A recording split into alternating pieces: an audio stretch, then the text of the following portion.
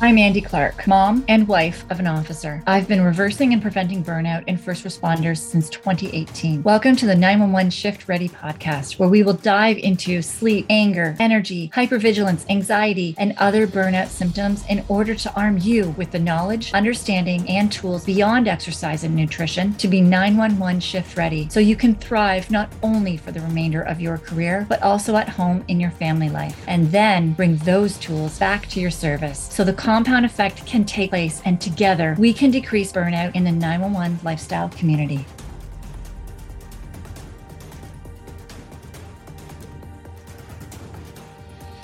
When you react really quick, going from 0 to 100 in the blink of an eye, and you can't control your anger, which is often at home and to the point where you're yelling at your kids for just being kids, what I hear from many first responders is that they think that they must be having mental health struggles. In today's episode of the 911 Shift Ready podcast, we are going to be diving deep into why going from 0 to 100, yelling at your kids, where that anger really comes out, that short fuse, does not mean that you have a mental health struggle. So let's look at it from this way as well. Let's say you're driving and all of a sudden a deer runs onto the road and you react really quick, going from 0 to 100 in order to avoid the collision. Would you think that you must be struggling mentally because of how quickly you reacted to get out of the way of that deer? No, you wouldn't. You'd most likely be, after your heart rate went down, pretty damn proud of yourself for avoiding a collision. When you react really quick and you go from 0 to 100 on a hot priority call, where you could be taking down or disarming a suspect before they were able to shoot, does that mean that you're having a mental health struggle? No, it doesn't, right? You need to be able to go from 0 to 100 quickly, so often on the job, in order to keep you safe. Let's look at EMS. EMS, what if you didn't react quick enough to get the right meds into a patient? Or fire, what if you didn't notice that a room was about to be engulfed immediately in flames and took the proper actions in order to get you and your team into a safer position? What would happen if you did not react quick? So here's the thing is, why do you think that reacting quick, going from 0 to 100 in the blink of an eye, from calm to yelling at your kids, means that you have a mental health struggle? Now, it does. It sucks to be yelling at your kids. I've been in your shoes when I was in my full burnout. It's where your body can't manage that stress as much. And you switch so much from 0 to 100 for so many different things that yelling happens. The shame, the guilt I would feel after, because it wasn't like I walked in a room and went, oh, yeah, I'm going to go yell at my kids. No, it was usually the opposite, where I'm coming home like, okay, today's going to be different. Today I'm going to be calmer with them. Today I'm going to be more patient with them and calmer. But I just couldn't do it. The thing is that we have this narrative that is being painted about first responders, that all of your struggles are mental health. So they quite often, they'll give lists too, that if you have one of these, you can't sleep, your mind won't shut off, where you have these thoughts take you an hour and a half, revolving thoughts. Some of them could be traumas and stressors. Some of them could be thinking about changing the oil in your car. And like your to-do list is just will not shut off. They'll say, oh, that's a mental health issue. The anger issues. When there is a guy at work, normally the anger starts happening at home where people don't see. But if there is I said a guy, but it could be one of the females as well. Anyone in your service, when you see them losing their shit, think, oh, they have a mental health issue. When there's brain fog or short term memory loss, so you're taking longer to do your reports, it's harder to remember all the details when doing your reports, or it takes so much energy to do them. Or at home, you're chatting with your partner, your spouse, and kind of talking about a honeydew list. And you're like, yep, sure, I'm going to go get that done. You walk out of the room and you're like, what the heck did they just ask me? Everything is gone. You start thinking, mental health issue. When you have no energy at all from the moment your eyes open, you're pushing and pushing to get through your day and nothing is helping. The coffees, trying to change your eating, trying to be more active, trying anything. You're like, oh shit, this energy, this being so bagged, having to push from the moment my eyes open must be a mental health issue. And then we get to where you have no more motivation and drive to do anything. You're not engaged with your family anymore. You may not be engaged at work when you're not on calls.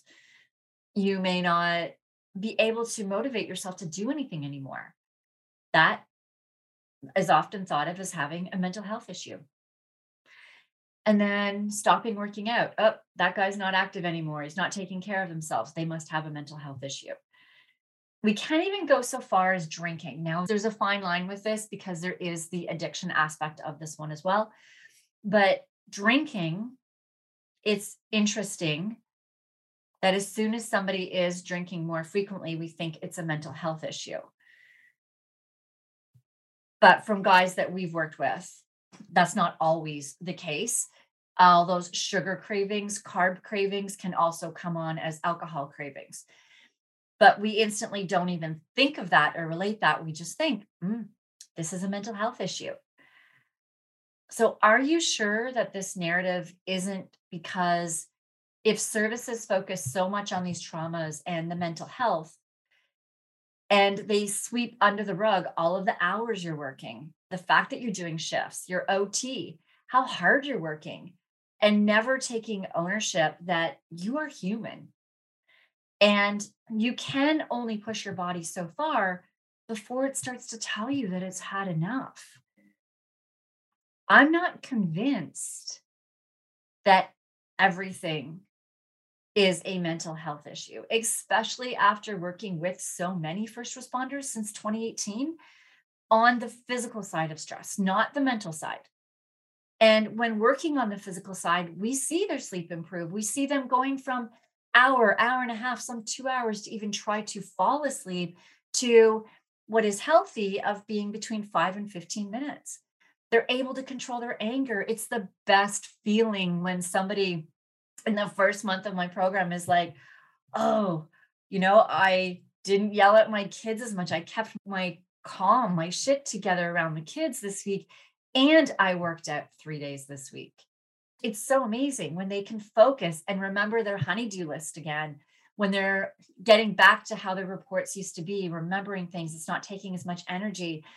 The motivation and drive with this new energy that they've got, getting back to things they used to love to do. I remember one guy talking about one of his favorite things used to be just to shoot his bow. And he hadn't done it in years. It had been years since he'd lost that motivation and drive to do things he loved to do.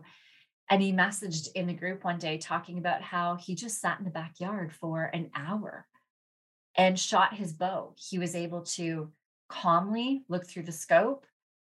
He was able to get on the target like way better than he used to be able to. Well, than he had been able to before he stopped because he was calm and focused and had the energy.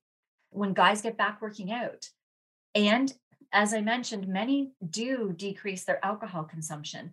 Now, some of them, there is an addiction there, and that is another solution that they need to go into. But we're finding that many of them where it wasn't an alcohol addiction, where it was their physical stress system was so out of whack that it was craving and craving and craving sugars, and alcohol is a sugar, that it was having them crave lots of alcohol, that those cravings went away after.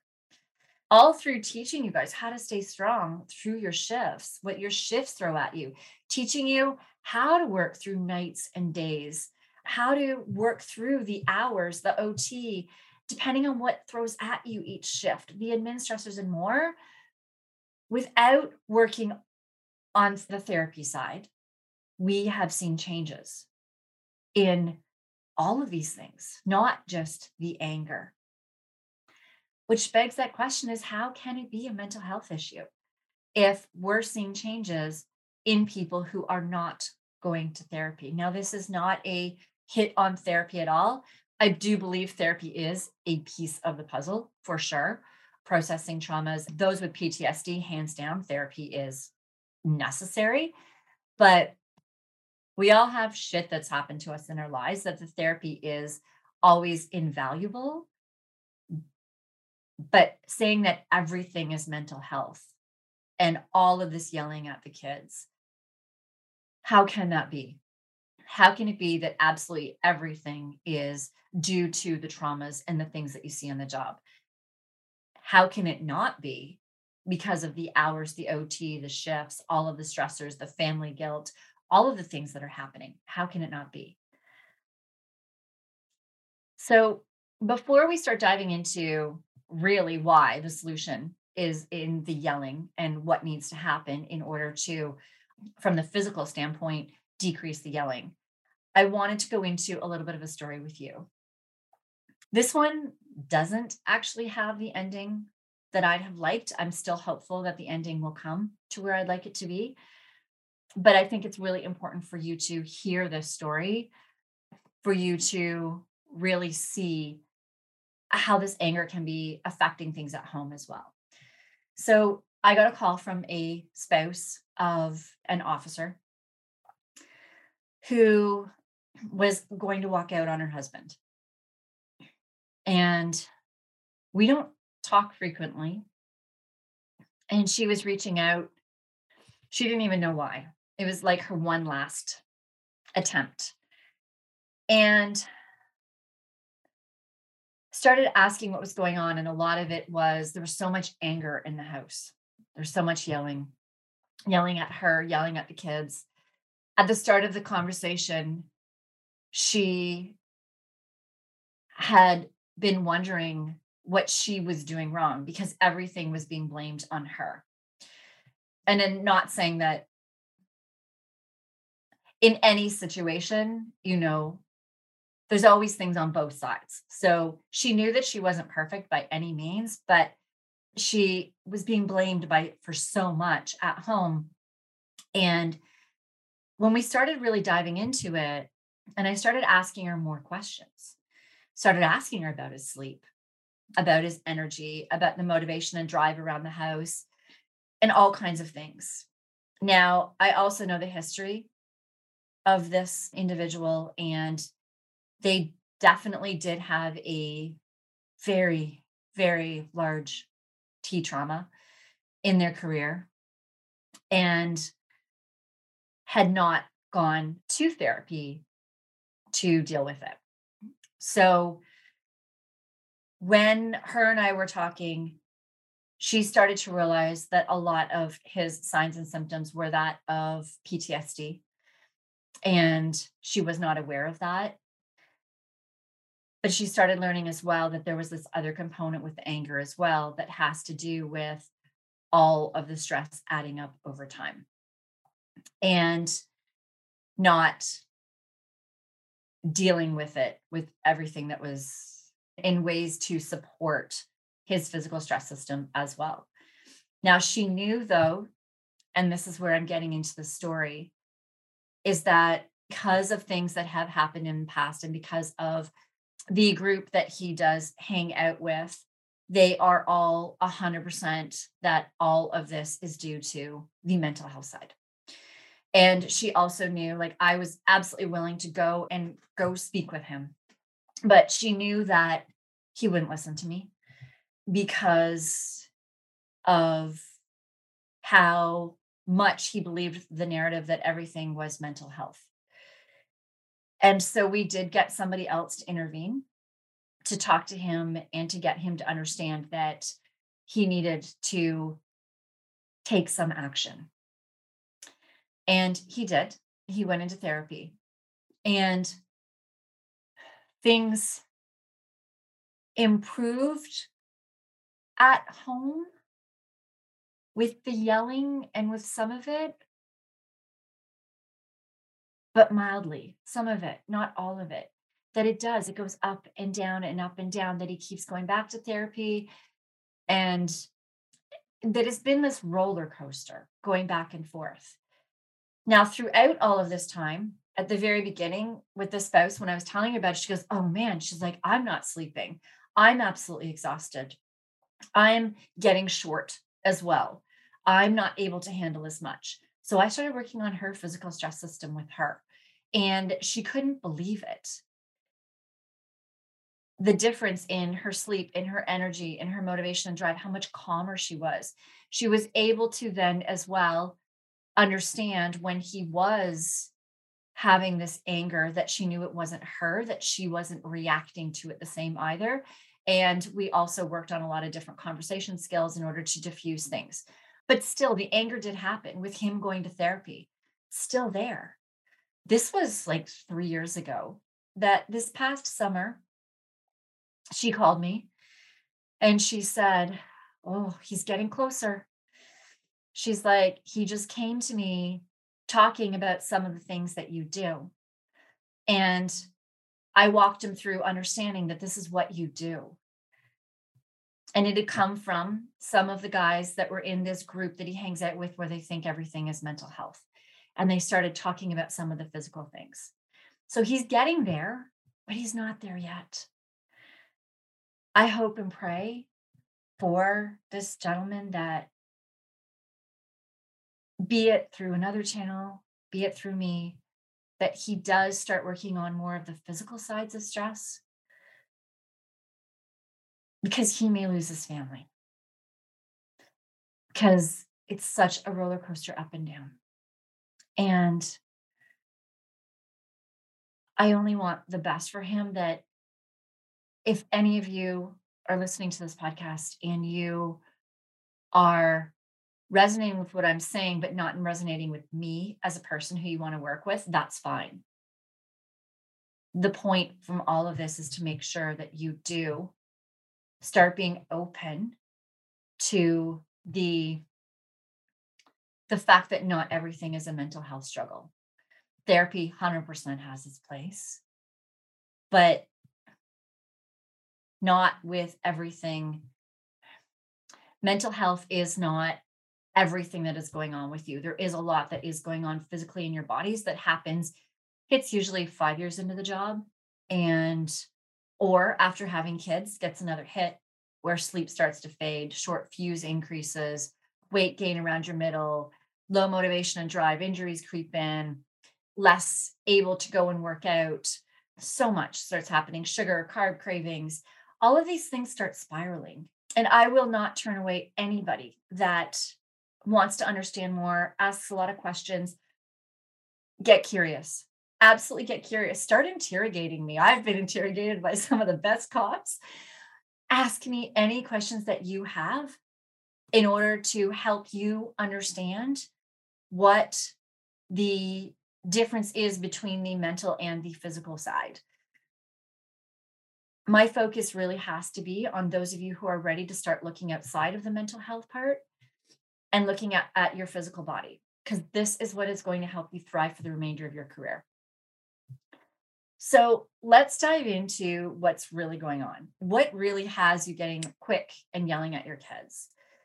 So, the quick and dirty of it is that your stress reaction is so strong, like we spoke about earlier.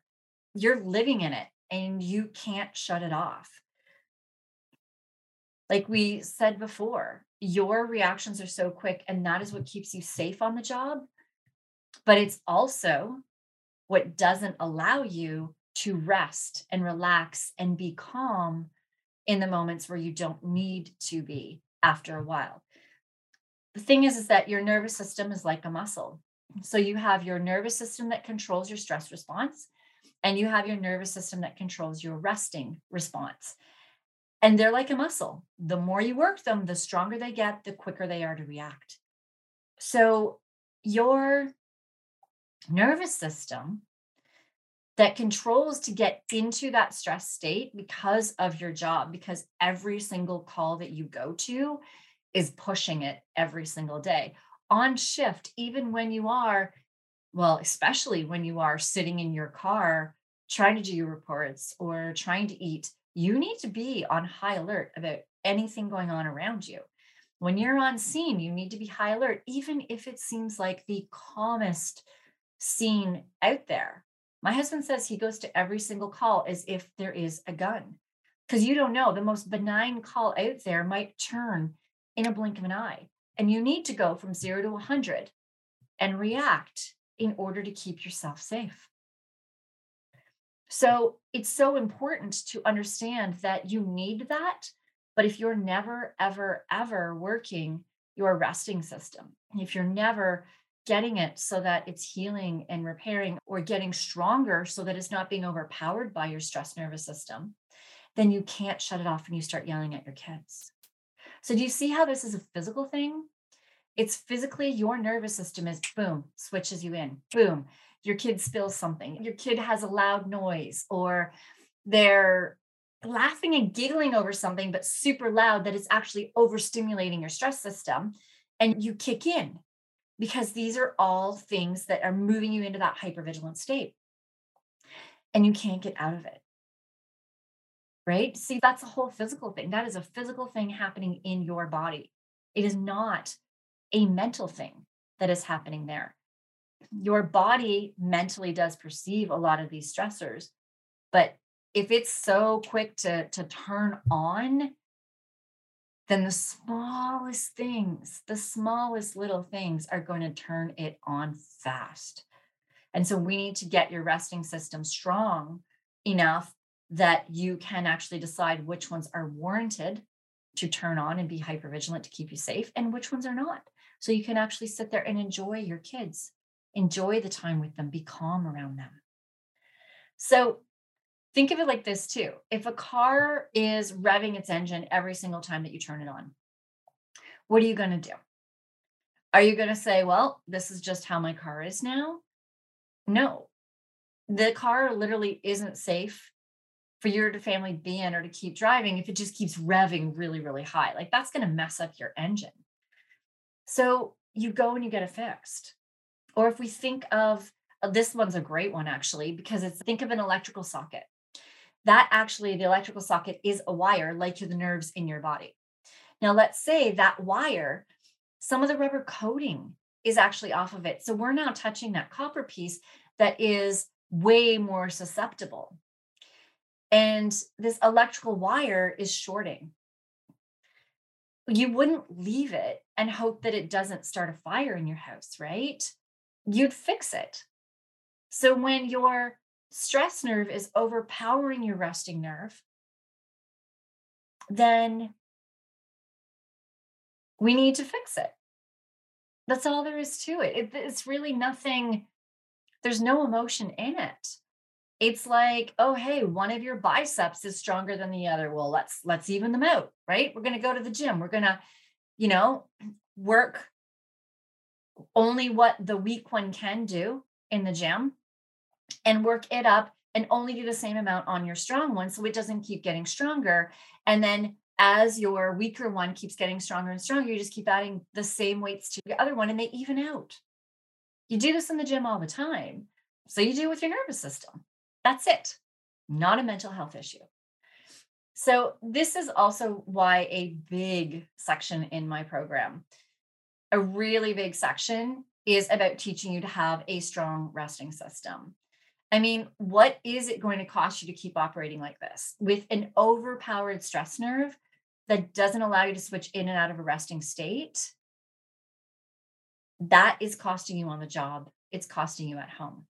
So we work on it in the program. That's a really big part. Now, the thing though, is that just working your resting system isn't going to solve everything, because if you're not getting enough sleep and we'd start diving into sleep deprivation, that starts impeding your ability to react appropriately as well. So if you are not getting good quality sleep, if you're waking up exhausted, even if you are getting 8-10 hours of sleep, but if you're not, if you're waking up mid-sleep, taking hours to fall asleep, any of these things that start decreasing the quality of your sleep, you become sleep deprived. And then you become a lot quicker to react as well. And you start getting angry. So it's not just training the resting system. We do need to train that resting system, but we also need to start getting your sleep back in check as well. When your sleep is off, your anger, all of these things, you become this like rundown responder. But when we start working to get you 911 shift ready, when we start teaching your body when it's supposed to sleep and wake based on your schedule. So if you're working nights, you want it to fall asleep in the morning and wake up in the afternoon with energy. So it's teaching your body when to sleep, when to wake, making sure you're getting that quality sleep so your body can recover no matter how much time you have to sleep. All of these things are really, really important in making sure that you are 911 shift ready. Because if those are not working either, then you still do have a short fuse. So it's not necessarily a one-stop shop. We need to make sure that you're recovering. We need to make sure you're sleeping, as well as training that strong resting system.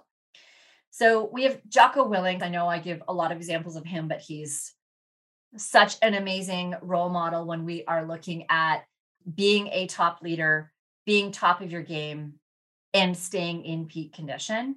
So Jocko Willink talks all the time that knowing when to react quick and when to stop and slow things down can be the difference between life or death in certain situations. So with that, that begs the question of which one do you want to be? Do you want to be the rundown responder where you're struggling to keep your cool, where you can't switch in and out of a hypervigilant and relaxed state, where you're sleep deprived? Is that where you want to be? Or do you want to be the resilient tactical athlete where you can keep your cool, not only on the job, but at home, and you can control that switch to react quick and keep yourself safe on the job, and when to stop and slow things down and enjoy life with your family? If you do want to start taking action now, go to our 911shiftready.com website. There is a free training that I have currently. I don't know how long it's going to be up there. So if you're listening to this in the future, it may not be there, but there is a free training right now about anger and hypervigilance that does dive deeper into the solution than we did go into today. So if you want actually to dive into some action steps, go to that training right now. That's on 911shiftready.com. This will also get you on our mailing list. So you are going to be one of the first people as well to find out when we open our doors again to our 911 Elite Performance Program. We are currently focusing on coaching the members in the group, and I'm updating the program that's been running since 2018 with new research that's come up and learnings on throughout with all of you on how to adapt, especially with the last few years of COVID and things that have gone on. There's a lot of things that I am improving in the program to help to adapt with how life has adapted for you guys in order to be successfully helping you with your sleep, your hypervigilance, anger, and energy so that you can peak on shift and relax at home. So go to 911shiftready.com, get the free training or just join the list, and you will find it when we are going to reopen the program. And I will see you in the next episode. I hope you have found value in today's episode. Don't forget to like and share this episode so it's shown to more first responders, and subscribe to this podcast so you don't miss future episodes. Go to our website, 911shiftready.com. If you would like to work with us, learn more about our 911 lifestyle program, gain access to our free training, join our mailing list, or find our social media channels. That's 911shiftready.com.